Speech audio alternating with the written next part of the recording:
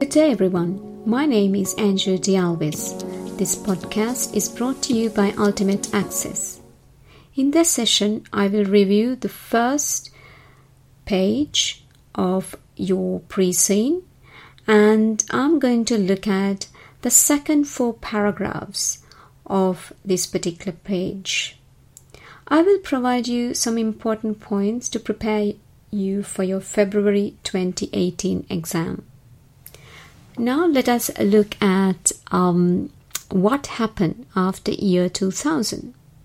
In 2000, Joseph decided to retire and he had no children to leave his business to. He sold it to a group of 4 office managers in a management buyout. Each manager purchased 25. In the first 10 years after the MBO, the business invested in new furnaces and new finishing line using a combination of debt finance and cash generated in the business. Important point for you to consider because you need to know how the business funded this investment.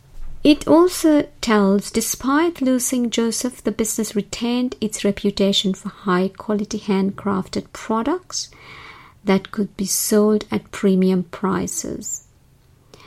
Today, King Crystal has a worldwide reputation for producing clear crystal of the highest quality. That is a significant strength. So if I'm doing my SWOT analysis, I will focus on those strengths, high quality production as well as the reputation.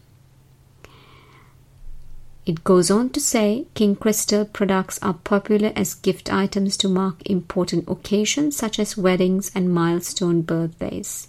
The next paragraph talks about the revenue of King Crystal.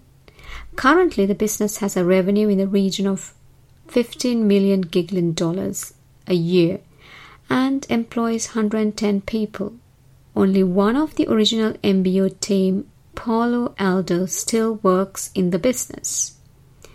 The others having retired in the last 5 years, Paulo now owns 55% of the equity shares, with the remaining 45% still in the hands of the retired MBO managers. This gives you the structure of the company now. It started off with Joseph having full control. Then there was a management buyout in 2000 where 4 of the managers took 25% of the company. However, now 55% is owned by Paulo and the other 45% by the 3 retired managers. The last paragraph of this particular page, it states that King Crystal prides itself as a fair employer, paying above the national minimum wage to unskilled employees and providing a comprehensive apprenticeship for glass blowers with competitive pay rates. King Crystal also prides itself as a champion of its local community with sponsorship of number of community arts and crafts groups as well as program of planting trees locally. Few important points here are that the way they treat their employees. So one point is there are quite a number of unskilled employees. So they take them and King Crystal puts them through a training, gets them to this apprenticeship of glass blowers. This is a very good thing because unskilled workers have now become skilled workers. So this means at King Crystal there is a good training plan. So this is an E1 area of yours. So you should review that section. Look at, do they do proper training needs analysis?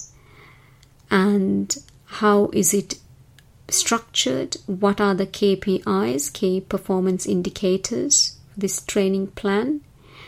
We need to also look at the investment in the training and what type of output the KPIs are expected.